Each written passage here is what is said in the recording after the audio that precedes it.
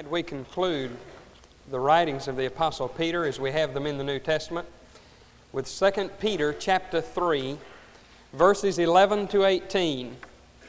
We consider tonight the matter of an urgent demand. Peter has come full circle. You know, most things that people write that were not written to be outlined do not lend themselves to accurate outlining. Much of Scripture is like that. We've considered in 1 Peter chapter 1 the challenge and the responsibility that he laid on us. He told us how demanding it was going to be. He told us what our responsibilities were, and then he told us why that was true. And then this morning, as we looked at the early verses of 1 Peter chapter 3, he told us of an urgent reality, that being the coming of Christ for the purpose of judging the world. And now he has come in a few cogent words to summarize all that he has said in writing to Christians in a day very much like ours, when their greatest threats of an immediate fashion were coming not from the world, not from drastic enemies, but from within the church as the Word of God was being displaced by man-made things. And here he tells us of the demand that is made on us because of this. The burden of this letter is that time will run out on the lost. The reality of Christ's coming, the reality of the coming judgment places upon us an urgent demand, and that demand is to live our lives and to base everything that we do on God's Word, and to be godly or God-like with every day that God gives us. Peter tells us that out of the coming crisis, the cataclysm, the catastrophe, when the earth shall melt and the heavens and the earth shall pass away, that out of that will come a new morning with a new light and new atmosphere, and there will be a new home for the people of God that will endure through eternity, pervaded by a new and precious spirit of joy and peace that human society has never known. And in the meantime, while we await the day of reckoning, while we wait for God to redeem His own and to judge the world, in the meantime, we are to live as those who have the only possible answer for a world that is lost and dying. Recall in the passage this morning how Peter says God's not slow, God is gracious. He doesn't delay because He's weak. He doesn't delay because He doesn't care. He rather lets time stretch to its outer limits in order that more and more and more may be saved by coming to a knowledge of Jesus Christ. And so look with me tonight briefly, if you would, to the text as we hear the concluding words of the Apostle Peter. In verses 11 to 13, Peter tells us that we need to gain a proper perspective on the world and on our responsibilities before God. Beginning with verse 11. Since all these things are to be destroyed or dissolved, melted in this way, what sort of people ought you to be in holy conduct and godliness, looking for and hastening the coming of the day of God, on account of which the heavens will be dissolved by burning and the elements will melt with intense heat? But according to His promise, we are looking for new heavens and a new earth in which righteousness dwells. Peter says all will be destroyed. There'll be nothing left. And because that's true, how ought we to live? Ought we to live in such a way as though judgment will never come? That's one of the heresies that Peter wrote this letter to combat. Ought we to live as though it didn't matter what we did our lives? No, that's what he's writing about. We ought to live as dying men, reaching out to dying men and telling them where to find life. It is the only task that we have. How then shall we live? In such a way, he goes on to say, as to anticipate and even to hasten the coming of the Lord. What does he mean, hasten? Well, I can only conjecture what ran through his mind, but by reference to the Scriptures, we are told that the end will not come until the gospel has reached to the farthest corner of the globe. The end will not come until the gospel has been proclaimed to every creature. Jesus stands in readiness to come and claim His own and rapture them from this world, but He will not do it until everything that the Scriptures predict has happened. And as we carry out the Great Commission, we help hasten as well as watchfully anticipate the day when Jesus shall come. And you know, too long, people who pride themselves on missionary concerns. You know, there was a time when many Baptists were called missionary Baptists, and that name now refers usually in a specific way to a couple of organizations, a couple of small Baptist denominations. But we have bought our way off. We rejoice in missions offerings, and we ought to. And we need to make this goal. There's no reason why we cannot administer the work of missions in this nation where it's so desperately needed. I pray that God will allow us to give $10,000 to foreign missions through Lottie Moon this year. But folks, when God says go, you can't spell it give. And there are folks that would walk over hot burning coals to give money to missions who won't go down the street to talk to somebody about Jesus. The Great Commission is for Yukon as well as the other parts of the globe, and you can't buy God off. It can't be done. We hasten it as we watchfully and faithfully share the gospel. Then in the latter part of verse 12 and on into verse 13, he talks here of the destruction that is going to come. He quotes again the same thing he has said right up in verse 10. You see, it weighed on Peter's mind that judgment was coming. Peter wasn't playing games. He wasn't biding time until he laid down this tabernacle of flesh, as he calls it in this book, and went to be with the Lord. Peter believed that judgment were coming and that sinners were bound for hell. He has just written it. The heavens and the earth will pass away with a crashing roar, and with intense heat the elements will melt. And in just a few words later, trying to give us a proper perspective on what we are to be doing, he repeats it again. He doesn't want us to miss it because it's the truth. The day will come when the heavens will be renovated. The earth will be renewed and purified. It will be restored to perfection. There will be at that time no more separation between the dwelling place of God and the abode of His people. They will become one and the same thing. It will be, he says, in the latter part of verse 13, a place of pure and unalloyed, unmixed righteousness. And then notice in verses 14 to 16, here is what I have called a preeminent priority. A preeminent priority.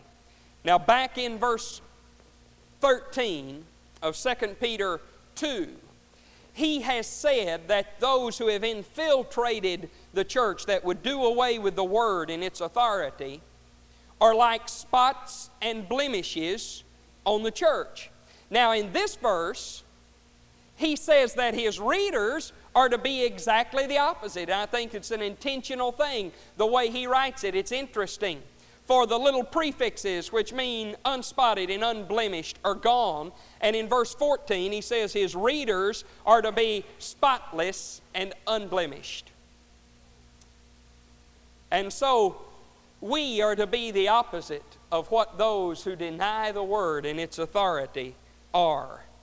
Peter's readers are to be, as Paul would say, above reproach. Now I want you to notice that Peter didn't say it. Paul didn't say it.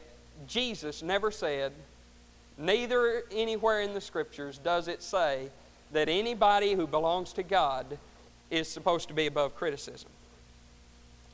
It says above reproach. You see, the most criticized man who ever lived was Jesus Christ. And I suppose if I've heard once, I've heard 100 times that piece of homespun wisdom through my lifetime in the hills of South Arkansas and the pine forest of East Texas and down along out in the plains and down South Texas where the humidity is 120% on the coast, in Missouri and Oklahoma and Kansas. I've heard it all over, everywhere I've been. When criticism comes up, somebody says, where there's smoke, there's fire. That's true. The book of James says the tongue that is uncontrolled is set on fire by the devil. That's the fire.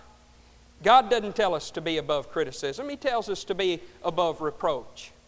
He doesn't tell us to be above somebody throwing dirt at us. He says be spotless, be unblemished.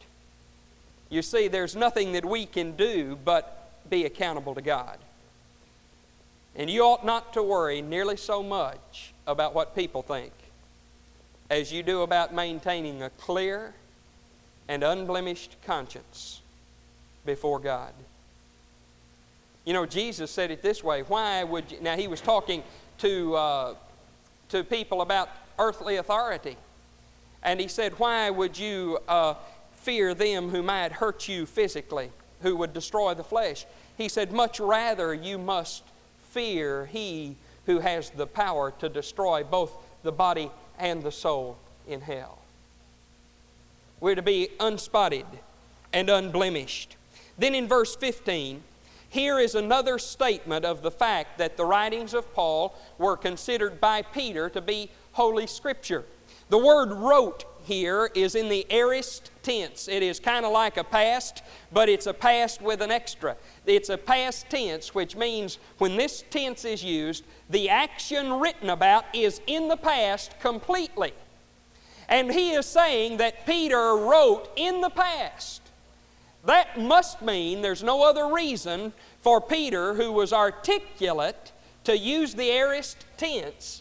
It must mean that by the time Peter wrote this epistle, one of the latest writings in the New Testament, Paul was already dead and gone.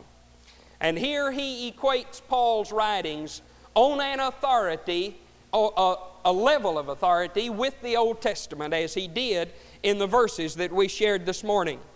And then in verse 16, Peter tells us that like all the Scriptures, the writings of Paul are hard, if not impossible, to understand unless the Holy Spirit enlightens us. Peter points out that it is dangerous to pretend to teach the Scriptures without a true knowledge of God's Word, without a true knowledge of God's Spirit, without the presence of that Spirit in our lives in such a way that it illumines us. In Hebrews 5:12-14, the writer to the Jewish Christians deals with the same matter when he says, "For though by this time you ought to be teachers, you have need again for one to teach you the elementary principles of the Word of God, and you have become as those who need milk and not solid food. For everyone who partakes only of milk is not accustomed to the word of righteousness, for he is a babe. But solid food is for the mature, who by way of practice have their senses trained to discern good and evil." In James chapter 3, you know, here is a connection that I did not make when I preached through the book of James earlier this year, when we dealt with the James 3 passage about the tongue. And it just points up the fact that the Word is inexhaustible. And as I studied this today, God opened this up to me. But notice that James 3:1 immediately precedes the passage I just quoted a moment ago about the tongue being set on fire by hell. He says in verse 1, "Let not many of you become teachers, knowing that as such we shall incur a stricter judgment." Jesus said it very similarly. He said, "To whom much is given, much is required." And James says, "Do not be overly anxious to assume a teaching position of responsibility, realizing that those who care for the souls of men will incur a stricter standard of judgment than anybody else will. And then James, the half-brother of Jesus, goes on in verses 2 down through most of this chapter to talk of the use of the tongue. Could he be saying that one reason a novice, as Paul would call him in Timothy, when forbidding that such a novice assume a position of responsibility, could it be that James is saying the novice would be too prone to let his mouth run away with him and unwisely influence people away from God by distorting God's Word than rather toward God through the proper teaching of God's Word? I recall, I think, how that feels. I was 16 years old and a preacher boy. I was licensed, which I've since discovered really doesn't carry much weight with very many people. And I was doing the music, youth education, janitor work, and anything else that needed to be done in a mission. Well, the pastor of that mission, who was a college student, and I was a junior in high school, decided that the Lord wanted him to go for foreign missions, summer missions. He went to Burlington, Vermont, town in the Northeast where there was no Baptist work. Indeed, at that time, there was no Baptist work in the state. And he was instrumental with others in starting our first work in that state during the summer of 1964. Well, I had preached some few times. I remember the first time I'd preached was in the summer of 1963, and I went out to a little country church and took 13 pages of handwritten notes and preached the sermon in 8 minutes. Things have changed. But I had preached a few times, but not very much. And by the way, that man is pastor of one of the greatest churches in America today, the Eastwood Baptist Church in Tulsa. Having grown rapidly, baptized 500 people, this association, a year running 2,300 in Sunday school. Joe McKinney's on his staff. Well, when Tom decided to leave, they asked me if I would be interim pastor for about 5 months. And I was delighted with that. And I remember the feeling as I sat feeling very important in my daddy's study in our big old antebellum house, a 15-room house we lived in Warren, Arkansas, upstairs, sitting at his desk, swiveling around in the chair, looking out the window at his church. I didn't know how to say it then, but I know how to say it now. It dawned on me that now I was a preacher. I'd been ordained by this time, a week after my 17th birthday. I'd been called as pastor of a church, even if only for 5 months. I couldn't have cared less if it was, the cathedral in downtown Paris or First Baptist Dallas. I had a church. Praise the Lord. And it occurred to me that at this point in my life, I should be able to quit preaching other people's sermons and begin to write my own. Well, I did.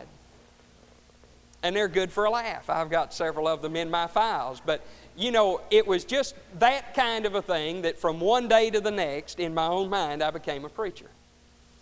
And, sometimes, God forbid and God forgive us, that's what we do with people.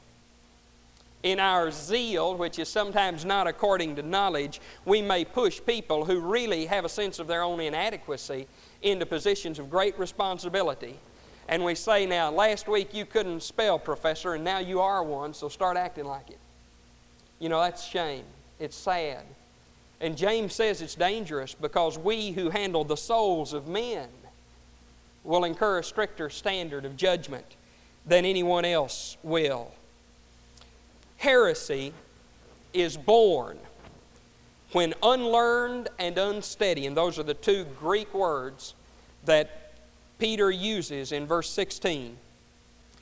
Heresy is born when unlearned and unsteady people begin to apply human wisdom and human logic to the Word of God. It seems to me is always a very dangerous thing to say when you're talking about God's Word. I'm glad that it's kind of past, and I think Mike is too, but he and I both endured through an era of ministry involving youth work when the big thing to do was to rap. You know what that is? Rap? Well, it used to mean what they do when they fix our yards now, but that isn't what I'm talking about. It's rap, R-A-P, without the W. And I decided after several experiences rapping that rapping normally means let us get together and pool our ignorance. You know, and it often turns into that. And that's the way heresy is born, folks. You put a bunch of Christians together and turn them loose on the Word of God without proper guidance. And heresy is born when the unlearned. Now, unlearned, that's not an insult. Unsteady, that's not an insult. Heresy is born when the unlearned and the unsteady turn the processes of human wisdom and human logic loose on the Word of God. For you see, while we are in this stage of Christian growth, as the writer to Hebrews mentioned in the verses we read, Hebrews 5:12-14, when we are in this stage of human growth, of spiritual growth, we are dominated by feelings. We are dominated by emotion. We are dominated by opinions, rather than being dominated, what Paul calls in one place, the wholesome sayings of the Lord Jesus. Now, what happens when that is done? When the unlearned and the unsteady begin to try to expound and build what the Word of God teaches? The word that Peter uses here is translated in my Bible as distort. It's a very colorful word. It means to twist. It is the word used in Greek literature when one of those most ancient forms of torture was practiced. When an individual was put on the rack, tied all four limbs, stretched out on ropes, and they began to stretch him to see what happens. And what Peter is really saying, his readers would not have mistaken it, that the effect upon God and God's Word, when the unlearned and the unsteady began to apply human wisdom to God's Word, the effect is that they torture the Word of God until in their own minds it fits in with what they've already decided the truth is. Well, that's a dangerous thing. God loves the Word. God went to unbelievable lengths to preserve the Word. And when it comes to matters of doctrine, when it comes to matters of ecclesiology, the operation of the church, when it comes to matters of Christian living and matters of theology and matters of evangelism and anything that deals with the Christian life, it doesn't matter what anybody thinks. God's already told us exactly what we are to think, and if we think in any other way, willfully, as Paul said in these verses this morning, then it is nothing short of rebellion against God. When the unlearned and the unsteady apply human wisdom to God's Word, they force the Word of God to support their position. And Peter says that they do the same thing with all Scripture. Notice that he says those who do this do it, in verse 16, to their own destruction. Jesus said it this way in Matthew 21:44. He was talking about Himself as the great rock, the rock of ages, the rock that was cleft so that Moses could hide in the cleft of the rock while God passed by and he would be preserved. The rock that the builders rejected that became the headstone of the temple, God's eternal temple. The rock of ages. Jesus said if anyone found that rock in Matthew 21:44 and bounced his head off of it, the only thing that would hurt was him. The rock wouldn't be affected. And Jesus also said in the latter part of John 10:35, the Scripture cannot be broken. You see, our agreement or disagreement, our adherence and acceptance, our rejection and rebellion toward God's Word isn't going to change anything except it'll destroy us spiritually. Peter said they do this to their own destruction. And it is indeed possible, indeed there would be no heresy unless countless millions through the ages had approached the Word of God like a cafeteria line, taking what they liked and leaving the rest building a system of theology and faith and practice that ignored the plain and honest teachings of the Word. And then in verses 17 and 18, here is what I have called a powerful protection. Peter has said all of this. We are demanded to build our lives on God's Word and to live godly lives. And he has said all of this, and now he says there is a powerful protection for you. And the protection that he is talking about as we move day by day in the world that we live in is very simply a fuller and more complete knowledge of God and His Word. In verse 17, he says, because you know this beforehand, you know in advance. Peter says, I have told you that false teachers are coming. I have told you that heresy is coming. I have told you that in the last days they will not endure sound doctrine. Because you know this in advance, be on your guard. Don't be surprised. Don't weaken. Don't compromise. Because compromise will destroy your effectiveness. Charles Spurgeon, in writing of this passage, said this: we grow in grace as we grow in knowledge.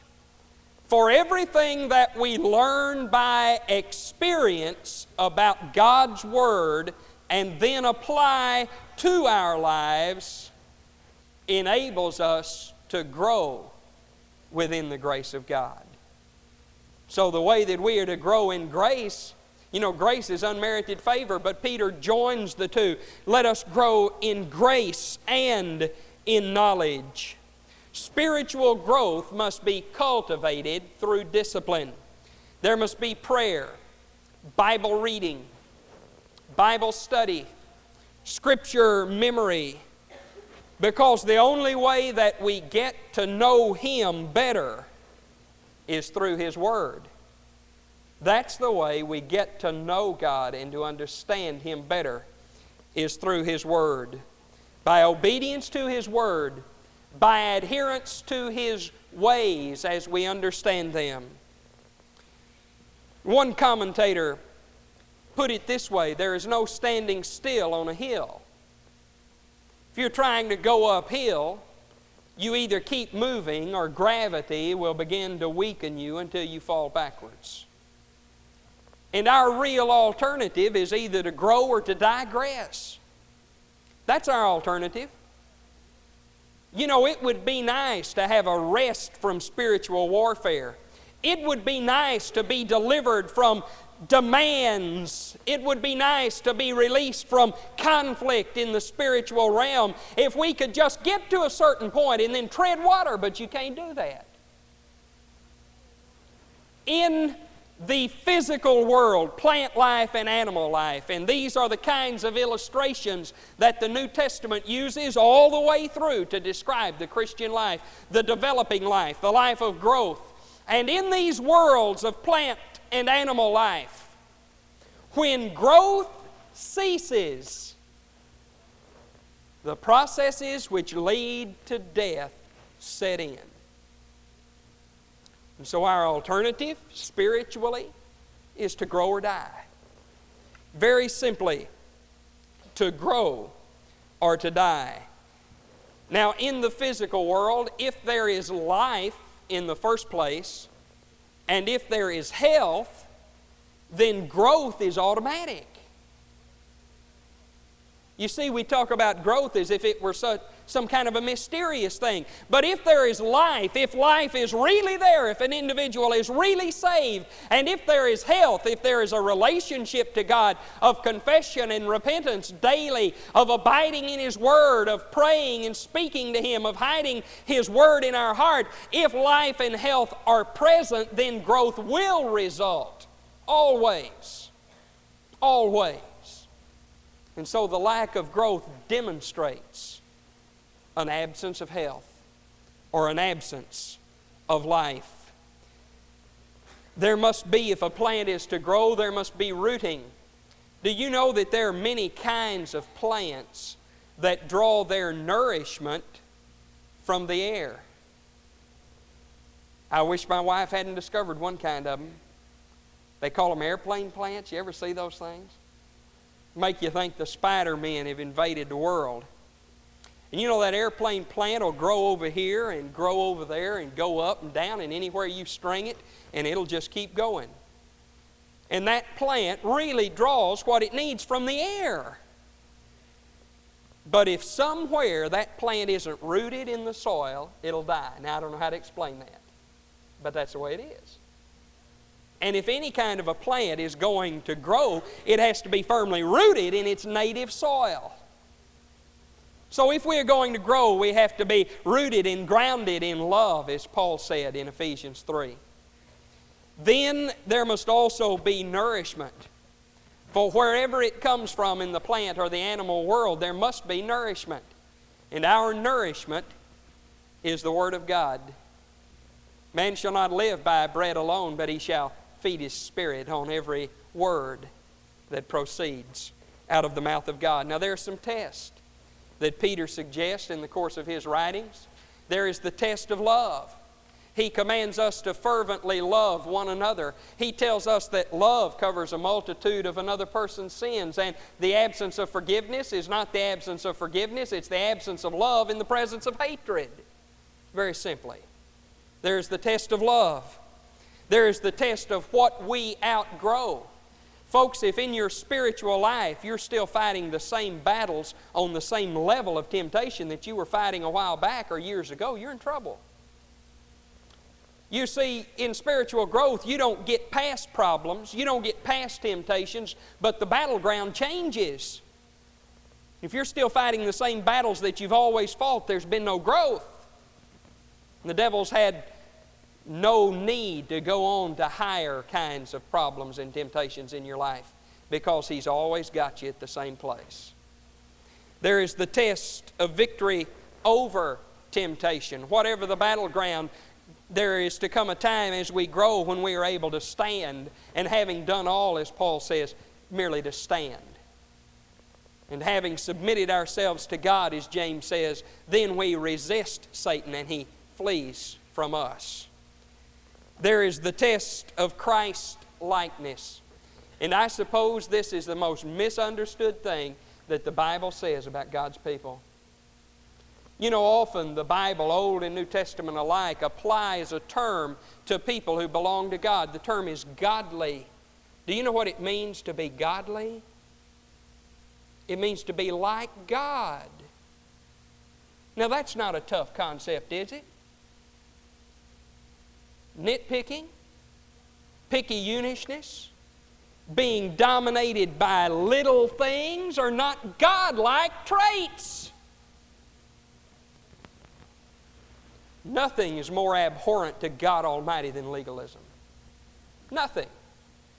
Nothing. He used the most moral and religious people on the face of the earth as the examples of the worst kind of sinners in His day. I want to remind you that Jesus Christ walked and visited and worked freely among prostitutes, thieves, and murderers. He would not associate with the scribes and Pharisees. He said, they have their reward. He said, the letter of the law kills, but the Spirit makes alive. And the test of Christian growth is godliness. It is the most unmistakable and the most misunderstood. To be godly means to be like God. Realizing that we are liberated and free from many kinds of responsibilities, as the Scriptures affirm that every one of us alike will answer to God, but none of us answer to each other. These are tests that Peter gives us. Growth is the unfailing answer to all of our spiritual problems. For if we grow, we will go beyond the problems. Oh, there'll be new ones. The warfare will be intense. We'll get away from the skirmishes and into the heat of the battle. But recall, greater is He that is in you than he that is in the world. And a Christian is safe in spiritual warfare if he's there at the call of God and according to the will of God. But if he's in a place of peace and safety out of God's will, he's on dangerous ground. Here is a powerful protection to grow in grace and knowledge. Now, sometimes growth is architectural. Paul talks sometimes about the building of a building as growth. Sometimes growth is physiological, for the Scriptures say that Christ is the head, but we are the body, growing up into maturity, to the measure of the fullness of His stature. Sometimes growth is zoological, for Jesus uses the plant illustration, I am the vine and you are the branches. But whatever the illustration, the idea of the growing, developing Christian life runs all the way through the Bible, and especially the New Testament. Peter, notice, does not call for perfection. Oh no. He doesn't call for never making a mistake. That's not possible. Rather, he calls for growth, for a moving in the right direction. And it is true to say that no one will ever attain to the ideal Christian life. That's true. But you know, I have found that most people's problem is not attaining to the stature of the fullness of Christ. Most people's problem is doing what they know they ought to do. And that's what we're accountable for, is what we know and what we are taught and what the Word of God says. It is demanded by our day of false religion. It is demanded by the coming of Christ to judge the world that we live lives which are godly, based on and directed by the Word and the ways of God, so that we by all means might win some to salvation and to faith in Christ. May we pray. Father, I thank You that Your Word never cuts us loose and leaves us floating. Lord, I'm glad that Peter ended where he did, for he did not stir us to action and then leave us without direction. He did not rouse our minds to alertness and then leave us all ready for battle and know where to go. Rather, he told us that it is demanded by the times in which we live and by the fact that Christ is coming to judge the world, that we lay aside all sin and the weight which so easily besets us, and we press forward looking to Jesus, who is the author, the finisher of our faith. Father, I pray that You might give every Christian in worship tonight a desire that will not be quenched to know You better,